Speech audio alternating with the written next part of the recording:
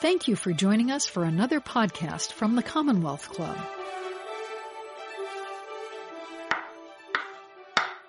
Welcome to the Commonwealth Club. I'm George Hammond, Chair of the Humanities Forum, which organized tonight's event. I'd like to welcome Jim Newton, the author of a book on Jerry Brown, A Man of Tomorrow. But first, I'd like to also welcome our online audience. These are our online programs from the Commonwealth Club. We're being done virtually without audiences as expected in the COVID crisis. And we have done over 70 of these in the last 2 months. They're all available on our website, www.commonwealthclub.org. We have a lot of them on the crisis itself, but we also have some of our other usual programs on various issues of interest to Californians and to everyone in the world. This one is actually very, very focused on a nice California subject, someone who has had a national stage for a long time because he ran for president as well. It's about the youngest governor in California's history and the oldest governor in California's history. Really quite a combination, something only Governor Jerry Brown probably would have tried and succeeded at. So first of all, welcome again, Jim. Thank you very, very much for talking to us this way. And I thought because of the crisis that we would start with something that's in your book, which I found a fascinating parallel. You mentioned that the John Birch Society long ago was against fluoridation, thinking that it would cause some serious problem if we engaged in that. And then you compared it to some other things that were going on later in Jerry's thing. And right now, if we talk about COVID-19, there's a group of people who believe that pandemic is a plandemic and that somehow the vaccine is going to turn us all into the digital slaves of Bill Gates, that kind of thing. So I think it's very interesting. One of the things that's interesting about history is to show that although the content changes over decades and over time, that there's always different groups in society that come at the process not too differently, in this case, the conspiracy theory, and how governors have to deal with it. So how did Governor Brown, at the time Governor Brown, deal with the John Birch Society? Yeah, well, this whole first of all, let me say thank you. Thank you for hosting this. Thank you for having me. I appreciate it very much. And thank you for your interest in the book. The sort of notion of denialism, which the Birch Society was a stripe of. Climate change has a version of that. Certainly the COVID crisis has a version of that. There's a moment in the book where it's in the aftermath. Jerry Brown had been elected governor. He was preceded by Ronald Reagan in his first term as governor, his first terms as governor. And those who wanted to fluoridate water really believed that this was an opportunity, that finally Reagan, who had support from the Birch Society, was gone, that this was the opportunity to now move forward with what most people, I think, at that era and certainly later regarded as a fairly common sense health program. Brown did not deliver the way they expected that he would. He's, among other things, an extremely skeptical person, and he put them through a lot of questioning and said, you know what? His response was to say, well, wait a minute, you've got a problem here. You've got a problem with tooth decay or the problems that go with not fluoridating water. Why isn't your answer to get your children to brush their teeth rather than putting a new chemical in the water supply? And I think they were very flummoxed by it. They had expected an easy reception, and he came at it from this wholly different point of view. In fact, it wasn't until Pete Wilson was governor many years later that California finally, on a statewide basis, fluoridated its water. So, Jerry Brown can be surprising. He does not play by orthodoxy. He does not accept readily conventional wisdom. Now, that said, he is also very much guided by science and scientific inquiry. And I think you really see that in his environmental protection, his ideas about environmental protection, going back to when he was a very young person and up through the present with climate change. So in that sense, while he's a skeptical person, he asks a lot of questions. He likes to not be told what the consensus is. He likes to really explore those underlying questions. In the end, he's not a denialist. He's not a person who questions the fundamentals of science. He is very much guided by them. And as I said, particularly with respect to climate change, you really see that. And you saw that in the face of a lot of denialism. And there is, sadly, a segment of the American people that does not believe that climate change is real or that it is that human beings are responsible. And Brown, particularly in his third and fourth terms, had to deal with that pretty forcefully. Well, I thought it was an excellent, first of all, political biography, but it must have been very different because you talked all about the ideas that informed his viewpoint, as opposed to the political ideology that informed his viewpoint. He's a politician who has a set of ideas, and it's an unusual combination of ideas that he put together. It's not irrational. It's quite coherent, but it's still very unusual.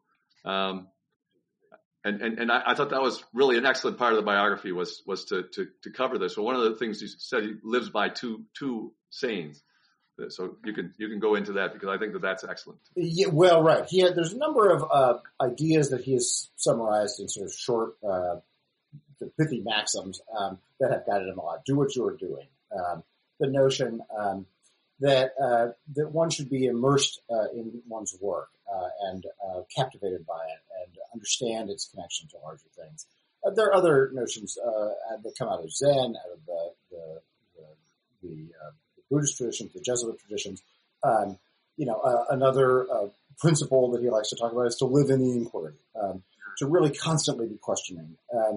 And that idea that the questioning itself is part of the mission. So it's not really always about achieving the answer. It is the asking and the reformulating of the question that I think is sometimes most important to him. It is worth noting, and I hope it's worth noting because I noted in the book, that doing what you're doing and living in the inquiry are somewhat at odds with each other. One implies a certain kind of acceptance of principles and subservience and notions that there are higher truths that one has to come to grips with. The other is to question some of those principles. So, unsurprisingly, two maxims that help guide Jerry Brown's life turn out to be somewhat at odds, and that tension between them, I think, also helps to define. Yeah, it's interesting because just do what you're doing can end up being fatalistic, and Jerry is totally not a fatalistic person, and living in the inquiry is something that makes it impossible to be fatalistic. So while the one saying could tend you towards fatalism, he clearly did not go there because of the other things that were in his life. Yeah, I think that's right. He has sometimes a sort of a dark streak. In the sense that it's humor, and also a willingness, almost a desire, I think, to point out to people that things are not necessarily as good as they seem. This certainly comes out when he talks about nuclear weapons and the threat of nuclear war. That just because the Soviet Union has fallen, that does not give Jerry Brown the sense that the threat of a nuclear accident or even nuclear annihilation has disappeared. To the contrary, he's very much in tune with nervousness about that. But that's different, I think, than fatalism. I think you're right to draw a distinction there. There's a bracing willingness to confront difficulty, but wrapped around a kind of perseverance and determination to move forward and to address problems. Yeah, we'll get back to the nuclear issue because that's something he's even working on now, and it's a very interesting part. And I especially want to talk about how he feels about Putin and the Soviet Union. But I think we'll say that for near the end. Let's kind of follow his life a little bit now that we've laid it out here. One of the first things that you talk about that I thought was interesting was he was only about 19 years old, and the whole Caryl Chessman death penalty issue that his father had to face, how he faced it, that Jerry gave him advice, et cetera, et cetera. I thought that was a great story between father and son, and it tells a lot of telling details. So, well, I appreciate it. Yeah, I do think it's an interesting kind of fulcrum moment between the two.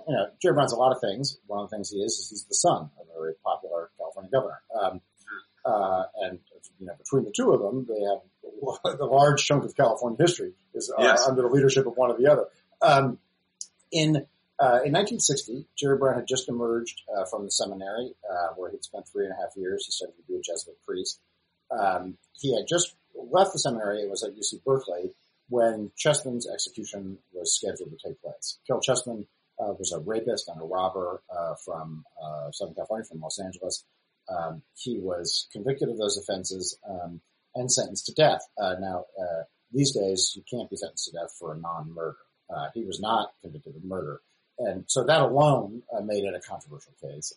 He professed to be innocent, not of everything, but of the crimes that he was convicted of. He wrote a very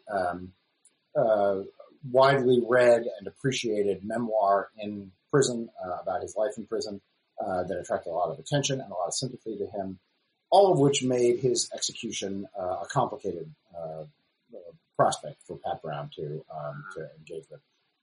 Pat Brown was very conflicted about it. Like his son, a Catholic, opposed the death penalty personally. Caryl Chessman did not make it easy to spare his life. Chessman sort of taunted Pat Brown as Pat Brown considered whether to put him to death. Then when he was on the verge of allowing the execution to go forward in February of 1960, he got a call from Jerry, his son, again, freshly out of the seminary, called him from a payphone in Berkeley, got him at home at the mansion alone, partly because Jerry's mother and sister were in Squaw Valley for the opening of the Winter Olympics. And so he got through to his father, and he persuaded his father to postpone the execution of Chessman. His father decided to do that. He postponed it and then kicked the matter over to the legislature, hoping that the legislature would abolish the death penalty during the period while the execution was on hold. That was arguably that was a sound piece of moral reasoning on Jerry Brown's part. It was not a wise piece of political advice. Because what ended up happening is that Pat Brown delayed the execution. The legislature, unsurprisingly, refused to abolish the death penalty. And then Pat Brown, allowed the execution to go forward. So he ended up antagonizing virtually everyone in this debate. Anyone who wanted Chessman spared was mad that he was executed. Anyone who wanted him to be executed was mad that the execution was postponed. So it was not deftly handled as a political matter. But it does reflect, I think, the conflicting impulses that both Pat Brown and Jerry Brown dealt with, Catholic upbringing, public policy, questions of how those two intersect. And it was played out. I use this as, the opening passage of the book takes place in Candlestick Park, where when Pat Brown was introduced, he was booed. This is April 1960, the first day that baseball was played at Candlestick. And he was booed, largely because of the Chessman execution. At that point, Chessman's execution was still stayed. So he was roiled by controversy as a result of this case. Yeah, you said not deftly handled politically. It reminded me of one thing my father said. He was mayor of Kenosha, Wisconsin, about 100,000 people for about 10 years, same time that Governor Pat Brown was governor. And he told me when he retired at the end of 10 years, he didn't run again. He said, if you're an honest politician that always tries to do the right thing, by the end of 10 years, you've made at least half of the population against you. And it's, he's also had a Catholic upbringing, same kind of background. So it gets in the way. It gets in the way of your political decisions, but it's an interesting element added to the political differences. So before we go to Governor Jerry Brown, let's do one more thing about Pat, his dad. You talk about his legacy. You also have a lot of interesting, funny things about legacy itself, and do governors have legacy? Because that's something Governor Jerry Brown was talked about a lot. But there's two big things. I mean, we're of the age that when we applied for college, Berkeley was considered the best public school in the entire country by a lot. But that was sort of created by Governor Pat Brown, right? He created that, and so it was not that far. I mean, when we were children, it was what he was. Well, when I was a child, and you were about to be born, that was when that work was going on. And so the California public school system got this big reputation, and has now been fighting for things for a long time. But it really was a big legacy because there was no question about who was best. Yeah, I think, as you say, or hint at, the legacy question is a complicated one with respect to Jerry. Right. When it comes to Pat, Jerry Brown took in his final term to insisting that governors don't have legacies. He and I have argued about this now for the better part of 5 years. I don't believe it. To be honest with you, I don't believe that Jerry Brown believes it either. I think it's his way of deflecting a question that he found irritating and somewhat lazy. But one of the reasons I believe that he doesn't really believe it is that he's never said to me that his father doesn't have a legacy. And his father does, in fact, have a legacy, as does he, by the way. But Pat Brown's legacies, there's a number, but the two that stand out the most, I would say, would be the construction of an absolutely world-class University of California system and the master plan for higher education that governed the rest of California's higher education system, the community colleges and the state universities as well, and the water system. That Pat Brown completed or largely completed what we today utterly rely upon, which is a distribution system of water, both from north to south, but also actually in some ways more importantly from the Sierras west to San Francisco and the Bay Area and also Los Angeles. All of that was Pat Brown's doing. And I don't think I don't think any reasonable person, by which I deliberately exclude Jerry Brown, would argue that that's not an actual legacy. And as I say, Jerry has his own, but that's clearly part of that. So Governor Jerry Brown, as a young man, was, of course, young during the 60s, San Francisco, Summer of Love, that whole thing, but he did not, that was not his milieu. He was a conservative young lawyer. And then he got a job, his first political job that he won the election on was for the LA County, what was it?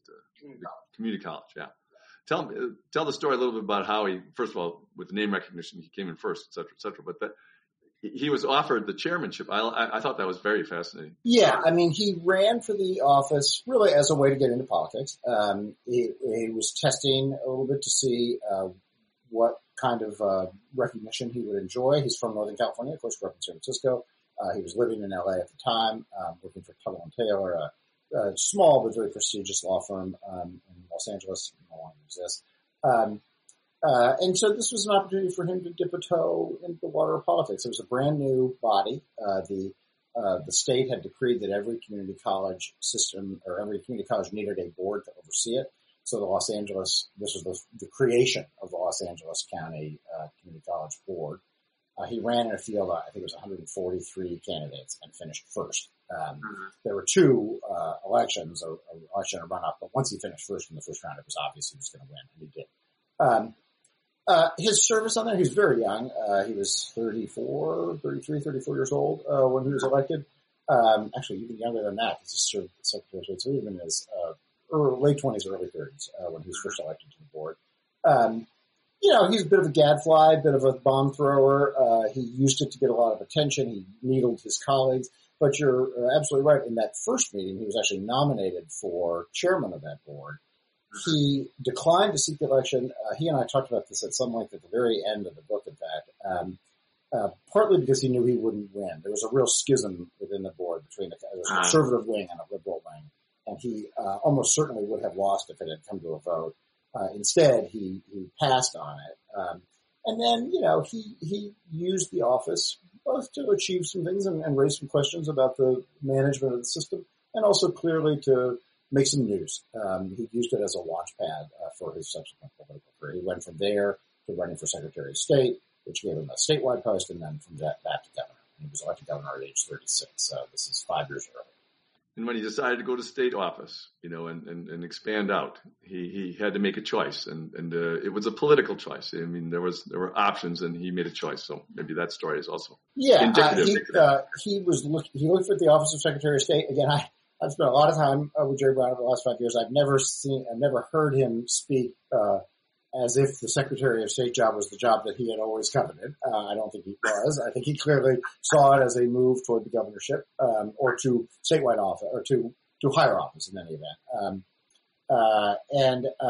But he ran on a platform. He ran as an only Jerry Brown kind of sort of way, as both an insider and an outsider. He was the outside fresh voice in state politics at the same time that he was the son of the popular former governor. Mm-hmm.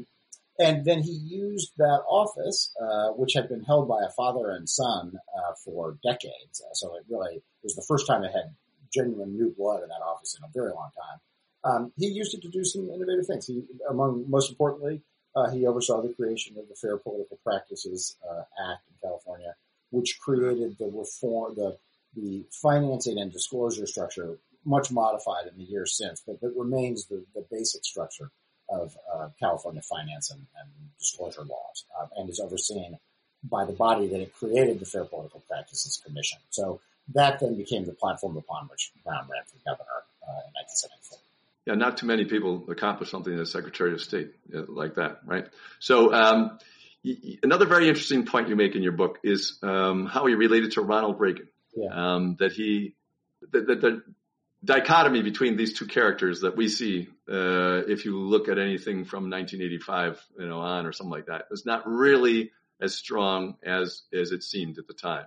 That Jerry had some appreciation for how he did things. Yeah, that's really true. And I must say that people sometimes ask me what was most surprising to me in the course of this research, and it's hard to rank them, but certainly one of them would be I very much expected that when we got to the subject of Ronald Reagan, that Jerry Brown would be dismissive, or vehement in his opposition to Reagan. Reagan beat his father, chose Pat Brown out of office. Right.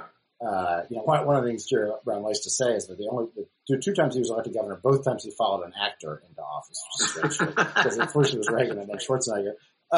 But the fact is, well, for a variety of reasons, I think their governorships are less different than you might think. Partly because Reagan was not the conservative icon as governor that he later became as president. He supported the largest tax increase at that point of any non-president in the history of the United States.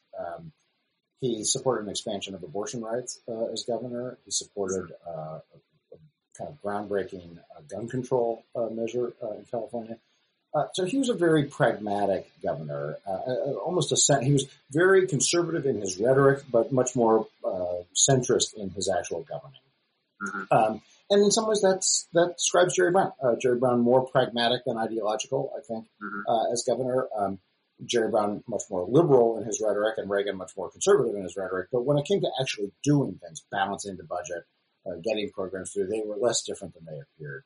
And then the other thing I think that Jerry Brown, frankly, admired in Reagan was his mastery of television and campaigning. And he saw how much better Reagan was than his father at that. And so far from being angered by Reagan's use of the medium to beat his father, he actually was sort of instructed by it. I think he learned from it. And I wouldn't call him an admirer of Ronald Reagan, certainly not of Reagan the president, but an appreciator of him, and much more so than I expected going into this project. Well, you say that Governor Jerry Brown admired his abilities on the media, with the media and so on. And you tell a great story that I had never heard before about the debate with William F. Buckley Jr. on his show Firing Line. And it's like he must have been so happy that he'd taken all that debate under the Jesuits. Really? So tell the story. I really recommend it for any of you who are watching and listening today. If you have a chance and are interested, Google Jerry Brown, William F. Buckley, or go to YouTube, Jerry Brown, William F. Buckley, Firing Line, and you can watch it for yourself. It is, first of all, you just can't believe that it's happening on television. It is such a deep, esoteric debate about Catholic philosophy and its intersection with Brown versus Board of Education versus the primacy of the federal government and how that compares to the papacy, and whether Thomas Aquinas is properly thought of as a liberal or a conservative. I mean, this is not the Kardashians, there's some serious conversation going on here.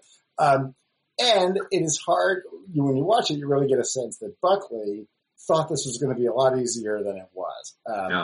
Buckley, of course, famously, sort of, deep in philosophy and obviously very conservative.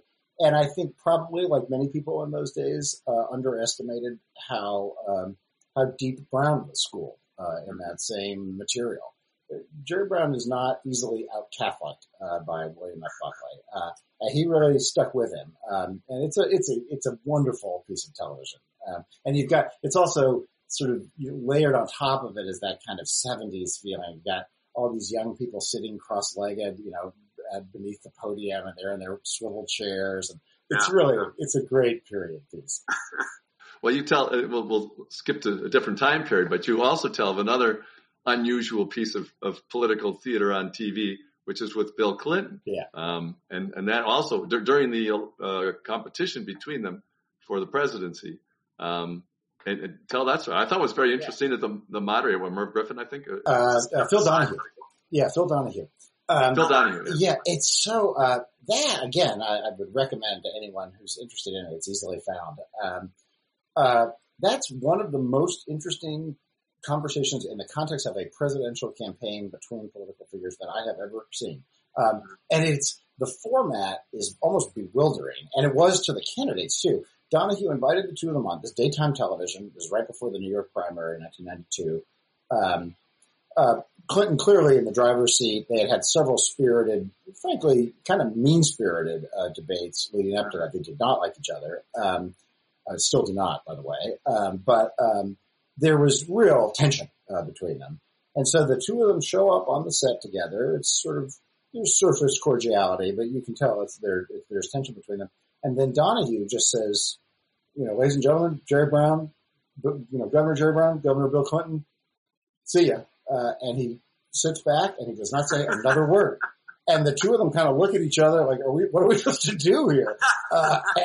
And they start to talk. And Brown, I think to his credit, I don't know whether he did this deliberately, but, he starts on a very gentle tone. The two of them talk about their growing up. There are things that are curiously parallel about their lives, and things that are very different. And they have a conversation. The two of them sat there for whatever it is, a better part of an hour, and just talked with absolutely no guidance, no audience, so no applause, no interruptions. And they talked about spirituality and their youth and growing older and healthcare, and it is a really wonderful conversation. Now, Clinton went on to beat him handily in New York, and that was pretty much the end of the presidential campaign.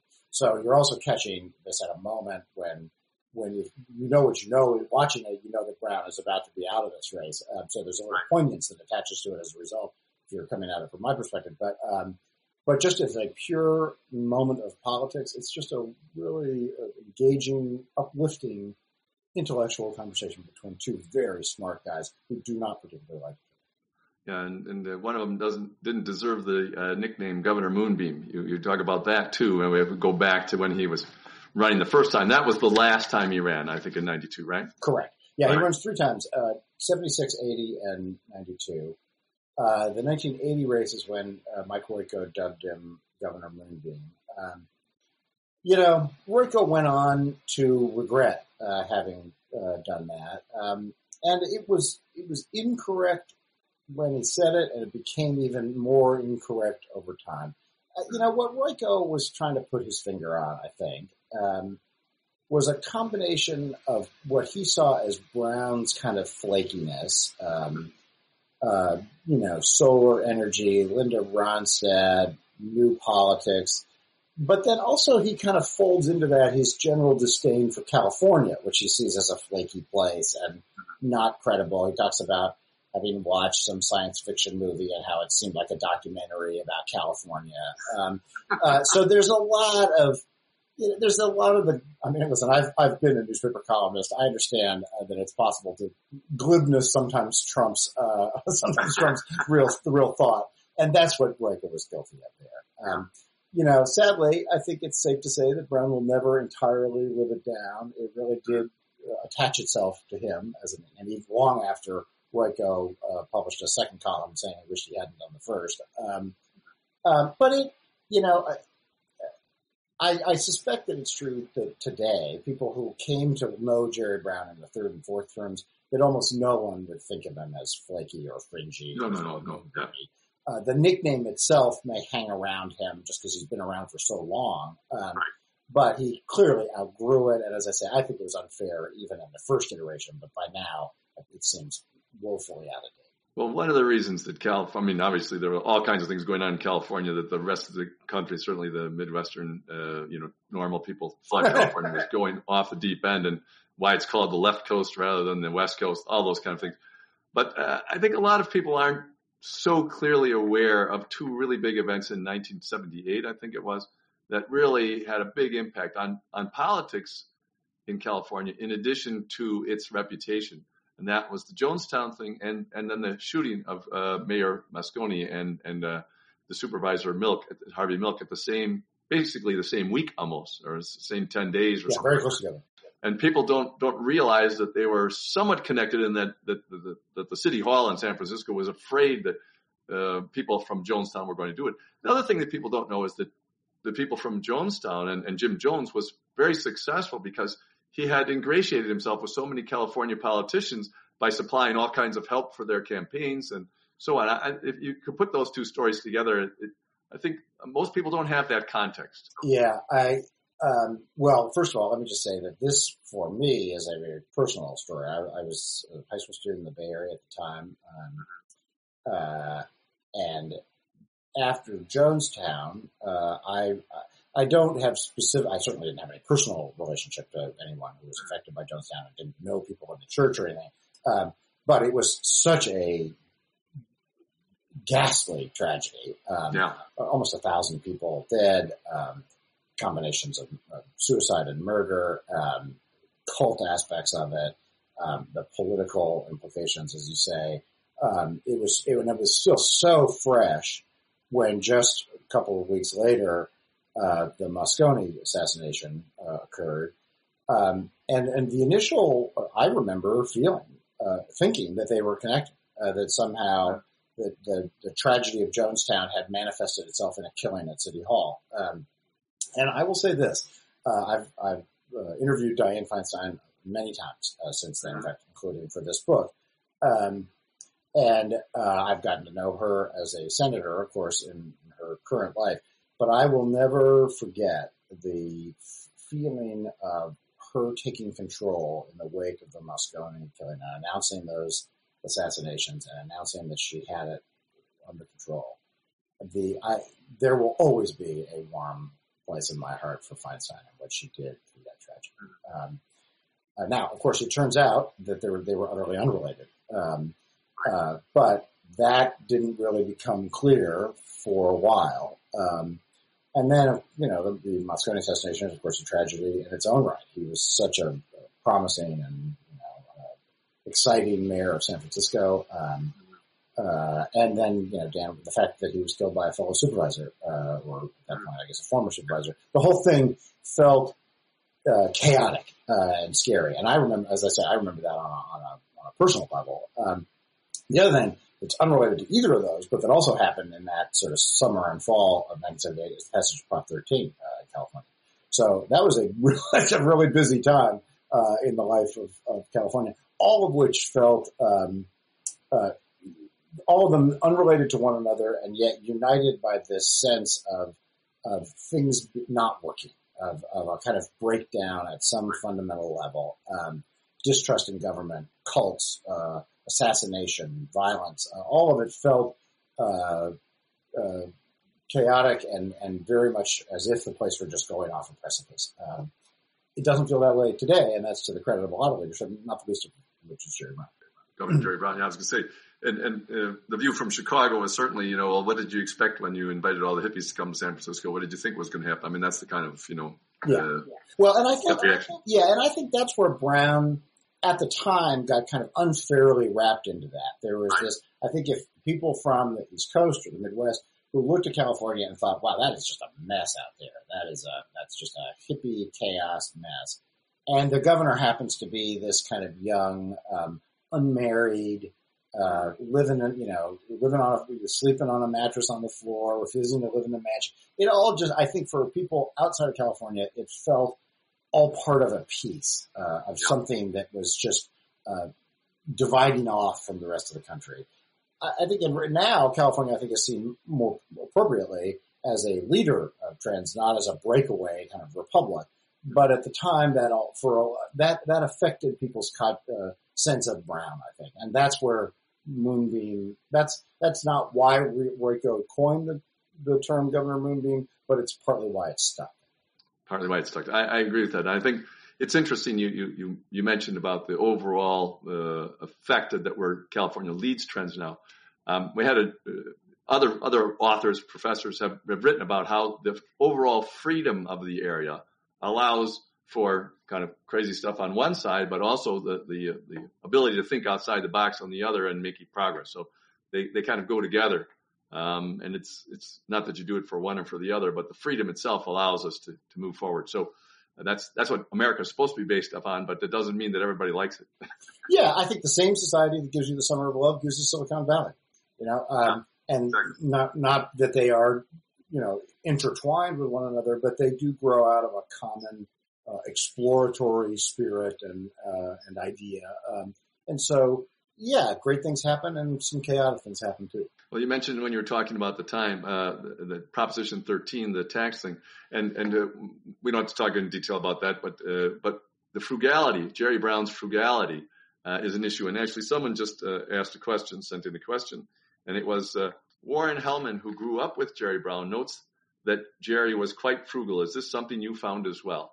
In other words, that's a part of your story. And he had already put aside some money so that when Proposition 13 came in, you could tell the story. But yeah, well, first of all, let me just say, some people have tried to say that Jerry's frugality indicates a kind of underlying conservatism. Mm-hmm. Sort of true. I think there's a belief in tradition that he really carries from the his Jesuit upbringing. But he's also, I say this with full consciousness of it, he's also cheap. And he'd be the first one to say that he's cheap. He's the guy who's, was famous for never carrying around cash and for making friends pick up tabs. He went with Willie Brown, former mayor of San Francisco, as you all know. When I interviewed Willie Brown, he said to me, when we were talking about, and I said to him at one point, describe your relation. Are you friends? Are you business associates? Or, what is your relationship with Jerry Brown? And he said, no, we're friends. And when he's in the city, we'll have dinner. And he goes, and just once, I wish that guy would pick up a check, which I thought was funnier than Jerry Brown thought. But in any case, he's a real penny. His mom was a coupon clipper, and he really believes that you need to balance your budgets and you watch the bottom line. And he may be the most balanced budget person left in American politics. That used to be a Republican notion that the Democrats pulled back against. Now it's not clear to me that either party really believes in it. No, we're way over $1 trillion a year already. There is no party of fiscal discipline left. No, not at all. But there is Jerry, and he really does believe in it. He really believes that is an obligation of government. He supported the balanced budget amendment when it was a very unpopular thing to do in his presidential campaigns. And he balanced the California budget 16 times. In the 70s, he ran a surplus, as he did at the end of his fourth term. One consequence of the surplus, one negative consequence, I think a lot of people would say, is that it raised questions for taxpayers who felt that they were being overtaxed for their homes. Property values were increasing rapidly in the 1970s, the late 1970s, and because property taxes are set as a percentage of the value of the home, as assessed values rose, so did taxes. Particularly for people on fixed incomes and older people, that was a real worry, a real reality that was becoming increasingly worrisome. And the fact that the state had a surplus while that was happening raised the obvious question of, if you have a surplus and I'm being taxed, why can't you use the surplus to cut my taxes? Brown, I think it's fair to say, underestimated the passion behind that feeling. He, like a lot of leaders in Sacramento, did not see the Prop 13 as a serious challenge to the tax structure until it was too late. By the time they did, they passed a kind of half-hearted, halfway measure that never caught the public imagination the way Prop 13 did, and it passed. Now, a couple things about its passage. One of the things that Proposition 13 did is it made it very difficult to raise taxes in the future without a two-thirds vote, which is ironic because Proposition 13 did actually not get a two-thirds vote. It got quite close to it, but it didn't. So it imposed a threshold that it itself did not meet. It transferred a lot of power from local governments to the state, because the state, or the tax structure, the state then became the recipient of tax receipts and then doled them back out. And its immediate impact was blunted. I was a high school student in 1978 when Proposition 13 passed, and I remember the feeling was that it would bring a real doom, the next day to public education. I was in public high school at the time. It didn't. And it didn't partly because Brown had built up a surplus, and it took several years to work that surplus out.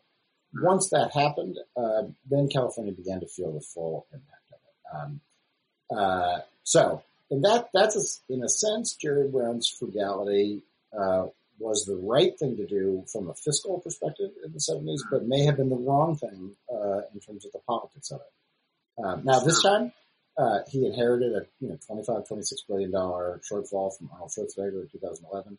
who left with about a $20 billion, it's depends on how you measure it, but about a $20 billion surplus for a rainy day. That rainy day came torrentially in the form of COVID, and so the state will eat through the whole thing this year, but it's going to be $20 billion less painful than it would have been, and that's and as you explain, his way of thinking about life, his way of his Catholic background plus the Zen was such that you would prepare for disaster because it's not always there, but it does come. And he told the story from the Bible of Joseph, with the dream that the Pharaoh had about the 7 fat cows and the 7 lean cows. And I thought I don't think too many politicians would use that to sell something.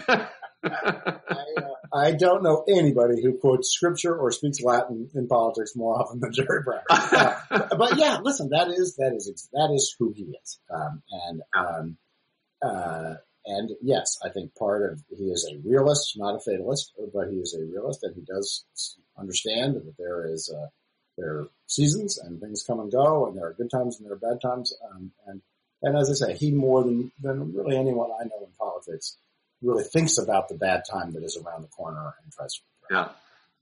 Yeah. Well, it certainly helped back at the time Proposition 13 passed. As you said, it might have influenced the fact that it passed, which is something you can't. If maybe he had tucked it all away in the CalPERS public pension fund at the time, there wouldn't have been this, and they would have a little bit more money. But how can anybody see all that stuff? So you mentioned just one more personal aside for Jerry's life. You mentioned his friend Barzaghi, and that almost all politicians seem to have a friend like this. Well, maybe not quite like this, but yes, I take it. And it lasted a very long time, but eventually he had to fire him from his job when he was in Oakland. The other thing I wanted to talk before he became back to governor again, maybe you can put those two things together. How did Jerry get back into the office as governor? Because he took a very interesting path to get there, and it was thought out. Yeah, well, Barzaghi, those are related but different questions. Barzaghi was a kind of adjunct figure to Jerry Brown for a long time. This is by the time I was sitting down with Jerry Brown, Barzaghi was gone. So he was not part of my conversations with him. And although he came up several times in conversation, Brown didn't have much to say about him at this point. Very exotic creature, and it was famous for these kind of oracular pronouncements about politics and Jerry's place in them. And also just a difficult character. He ultimately there was a police response on a domestic violence call when Brown was mayor of Oakland. That in the aftermath of that, there was some investigation about Barzaghi and some allegations of sexual harassment that related to his work for the Oakland government. Brown got rid of him. As far as I know, they have not spoken since. I think some of those around Brown, particularly who wanted him to return to the governorship, saw that as overdue, that they really viewed Barzaghi as an impediment to his return to power, that he reminded people of that sort of flakier period in Brown's life. The Brown who returned to office in the 2010 race and ultimately returned to office in 2011 is a very different presentation. His presentation to voters was very different than he was when he was 36 years old. Now, the second time through, 28 years after he'd left office, most people who were casting votes in that election had never voted for or against him before. So he's a new face in an interesting way. And yet, for a lot of Californians, myself included, it was a return and a reminder of this now kind of gauzy period of California's past. When he came through the second time, California was in dire shape when he ran in 2010.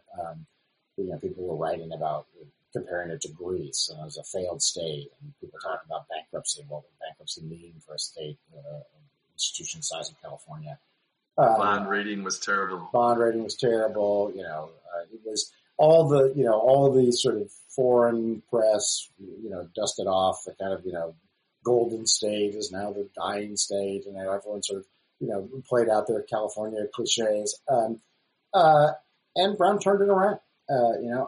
Not by himself and not without the help of the economy also improving. It did. But the American economy improved in large measure because the California economy improved too. So they go hand in hand. And Brown did that. Again, his frugality in this case very much helped him through that crisis. He was able both to cut government spending and also to persuade voters to raise taxes, extend and raise taxes. That latter piece of it, by the way, he had promised during the campaign. Meg Whitman called him during the campaign in 2010. She called him a tax and spend liberal, which is half true. He's a tax liberal. He's really not a spend liberal. He's a tax and save liberal, if anything. So it was not really accurate. But partly in order to fend off that getting any traction, he promised that he would not raise taxes without a vote of the people. I was at the LA Times at the time, on the editorial board at the LA Times, and I thought that was crazy. That I just thought he'd locked himself into a promise, as did my colleagues, that he had locked himself into a promise that he was not going to be able to deliver on, and that it was going to deepen California's financial problems. Instead, he pulled it off. He did secure some spending cuts. He raised the prospect that if the tax extensions weren't and increases weren't passed, that students would have to pay part of the burden because tuition would have to go up. That helped to galvanize student support for the tax measure.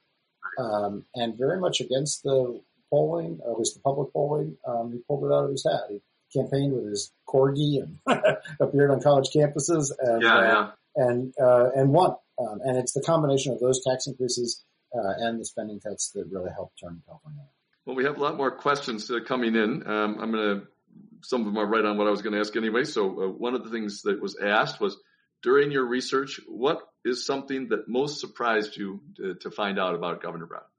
Well, I mentioned the Reagan, his reaction to Reagan. That was certainly one. I guess that overarchingly, and there's not a particular moment of surprise in this, but as I got to know him better and as we spent more and more time together, I was really struck by how traditional he is in certain ways. For a person who is so associated with that kind of new left in the 1970s in California, his references are, to Wittgenstein and to the Jesuits and to Martin Buber. And, he's a classicist. There's nothing fringy about any of that. It's very anchored in very ancient intellectual and philosophical thought. And that's really what we spent, I would say, probably the majority of our time talking about. I remember one moment where he was talking about Martin Buber, and I guess he caught the kind of blank look on my face, and he said, "You've read Buber?" And I said, "Well, not much." And he said, "Really? Well, where'd you go to school?" And I said, "Well, for what it's worth, I went to public school in California, and you were the governor, so whose fault is that?" And I didn't read Buber. And by the way, that then sort of reminds me one other thing that I guess I wasn't surprised at, but that I was struck by, is his just desire to argue. He's a really argumentative person, and I found it tremendously entertaining and fun. Some people, I think, find it difficult. He can be short with people. He can be brusque. He does not like to be agreed with. He would much prefer, I think, to be argued with. And I would come out. We would often talk for 4 or 5 hours at a time, and I would just come out and I felt like I had lost 10 pounds. I mean, it was like defending that dissertation. But it was really, he is really smart. And he is, as I said, very rooted in classic thinking and philosophy. He's not a modernist. He's an ancient in that sense. Well, you just answered one of my questions, was whether he ever, in your interviews with him for the book, did he ever draw you into a Jesuitical debate about ideas that had nothing to do with the book? And obviously it happened a lot. The answer is yes. I wouldn't say that it had nothing to do with the book, because the book more and more, I think in a certain way, became about that, because I became more and more interested in his grounding in those ideas. So they were all relevant to the book, but I will tell you this. I would prepare for, I did a book a few years ago with Leon Panetta, very different project. It was his book, and I helped him write it. But the way we would work is, I would say I'm going to be up in Monterey, which is where he is, for 4 days, the following on such and such a date. Can we spend those 4 days talking about your work with Bill Clinton? And we would sit down and we would work through them, chronologically, methodically. That is not the way my conversations with Jerry Brown. I mean, I would come and I would say, can we talk about Obamacare? And we would talk about, the history of the polio vaccine. I remember asking him once to describe the house he grew up in, and I'm not kidding you, his answer somehow incorporated the history of the kibbutz. I mean, he's a thinker. I realized fairly early on it was pointless to try to make him draw between the lines and just talk about the things that I wanted to talk about. Incidentally, I will stop talking after this, but one of the many journalists I think have been frustrated by trying to interview him over the years. My friend Adam McBurney at the New York Times once wrote a really funny piece on how to interview Jerry Brown, which helped me, by the way. But one of the reasons he can be frustrating, if you're a daily journalist and you have 15 minutes with Jerry Brown and you need to get an answer to a specific question, you might get it or you might not, because if he's interested in answering that question, will you get the answer? So I think some of them find him difficult. I had a real luxury here, for which I am grateful to him and his wife in particular, which is we just had essentially unlimited time. And if you do have that luxury to be able to spend a lot of time with him, he'll answer the question as long as you're willing to talk about things that he's interested in too. So ultimately, I don't feel like he ever refused to answer a question or that I didn't get an answer to something I really needed. But on the way, I learned a lot about a lot of things I didn't think I would not have thought to ask about. Are there any other politicians that you've run into over the years that have a part of that in their approach? Anybody that you would compare him to? I know he's pretty unique, but yeah, I've met a lot of people in politics. I've been writing about politics, and particularly in California, for my whole adult life, really. And some of them are very smart. Barack Obama is very smart. Bill Clinton, Antonio Villaraigosa. I've known a lot of people who are very bright, but their intelligence tends to run to politics, right? I mean, some of them have just uncanny abilities to remember, the vote count in Alameda County in, 1982 and, how Alameda has changed, how the demographics have changed and what that means for the strategy. I have never met anyone else, certainly in politics and maybe anywhere, who combines that kind of tactical knowledge with really deep intellectual curiosity. In that sense, I don't know anybody else like him. That's not to say there isn't anybody else like him, but I don't know anybody else like him. Well, before we finish up, I'd like to go to some of those ideas, but let's see if we can get a few more of the questions in before we talk about some of those big ideas, if we have a chance to talk about, because those are very interesting. His work now on the nuclear weapons issue, his work, in the way he transformed the California judiciary. That's another thing that you talked about, which is really tremendous. People talk a lot about doing it, but he really did it. But let's get the audience's questions in. Can you talk about Governor Brown's ambitions to run for president? Well, we've touched on some of that already. He did run the 3 times. He's an ambitious person. Listen, nobody sets out to run for president without having a high degree of self-esteem and of ambition. He never did it quite right. In 1976, he got in late. New Hampshire primary, Iowa caucus were long gone by the time he got in. He got in time for the first primary he entered was Maryland, where actually one of the people who really helped him was a young Nancy Pelosi, whose family comes from Maryland and who was prominent in politics in Maryland, in Baltimore. He won, I believe he won every primary but one that he entered from that point forward. So he did very well, but he never could catch Carter. Carter had too big a head start. In 1980, he ran as a kind of liberal alternative to a weakened Carter. At that point, I think he correctly saw that Carter was vulnerable, with the fact that Carter ultimately lost to Reagan. But what he underestimated that is, as the liberal alternative to Carter, when Ted Kennedy got into that race, there was really no room left for Brown. And he stayed in too long, did not do well. Once again, of course, Kennedy then lost too. But there wasn't a lane left for Brown. The 1982 race against Clinton is not like those two. Brown had been out of politics for some time. He left politics in 1982 after losing to Pete Wilson in the Senate race. At a time when I think he was kind of tired of California and California was kind of tired of him, and he went off for a while, did some different things. He almost approached the 1992 race as a way back into politics, which is also very Jerry Brown, that he would find his way back into politics by running for president. That one had a darker feel to that campaign. There was more anger in that one. And it came out against Clinton. So listen, he is very ambitious. He has been his whole life. He's aspired to offices. He's lost some races, and he's won more than he's lost, but he's lost some too. People sometimes ask the question of what he would have been like as president. I think the race he did the best in was 76.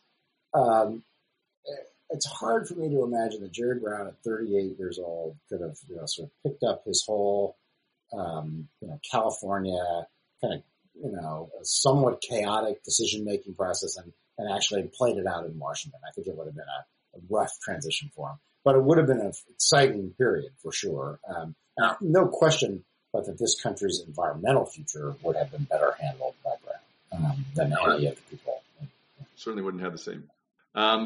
So the arc, he came back and he ran for mayor of Oakland, became mayor of Oakland, then he was attorney general, then he got back as to governor.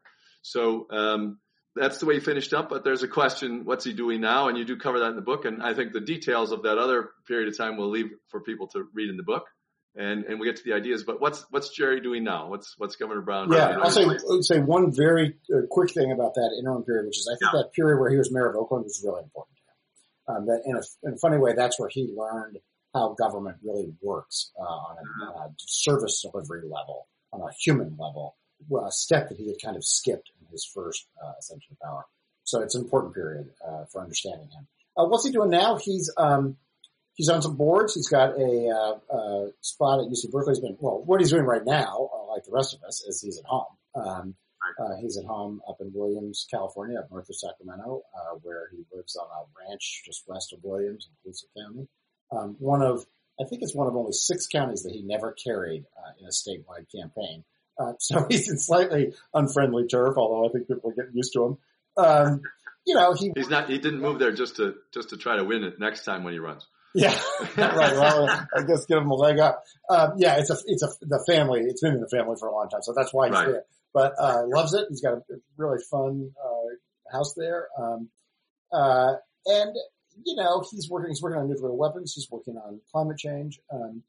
I suspect he'll do some more with criminal justice. He may be doing some of that already. Those are the issues I think that really animate him. And he still has a lot to say. He and I have done a couple of things together over the last few weeks, so I've sort of caught up with him. I hadn't spoken to him for a few months. One of the first time in years that I hadn't spoken to him for a few months. But he is sharp and he's got a message to get out there. I think messages to get out there.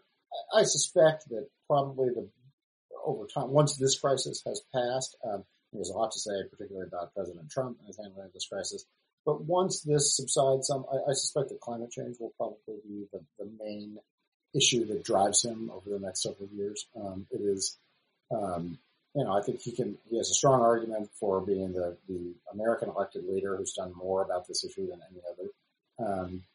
He has his own relations with national governments, with China, with Mexico. He's got standing with them that no other non-president in this country has.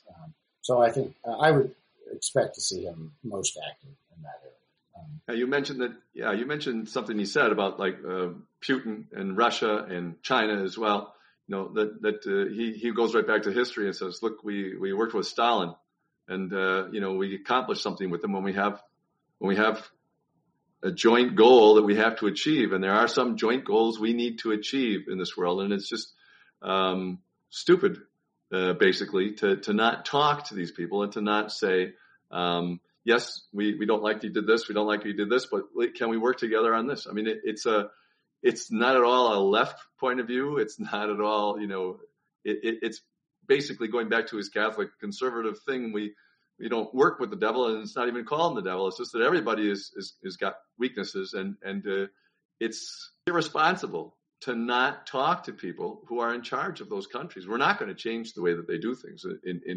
Well, he would certainly agree. Yeah.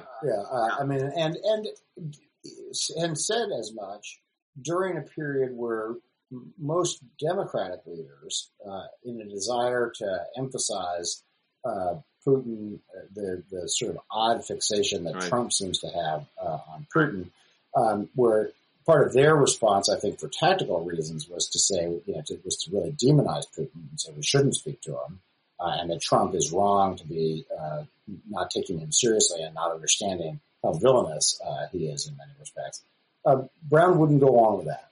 Brown stuck very steadfast to the notion that think of him whatever you will, but that in Brown's case, particularly the threat of a nuclear accident or a nuclear exchange is so grave that he refuses to accept the idea that we should cut him off from the communications. That's not the same as saying that he's naive about Putin. I think that he's very clear-eyed about it.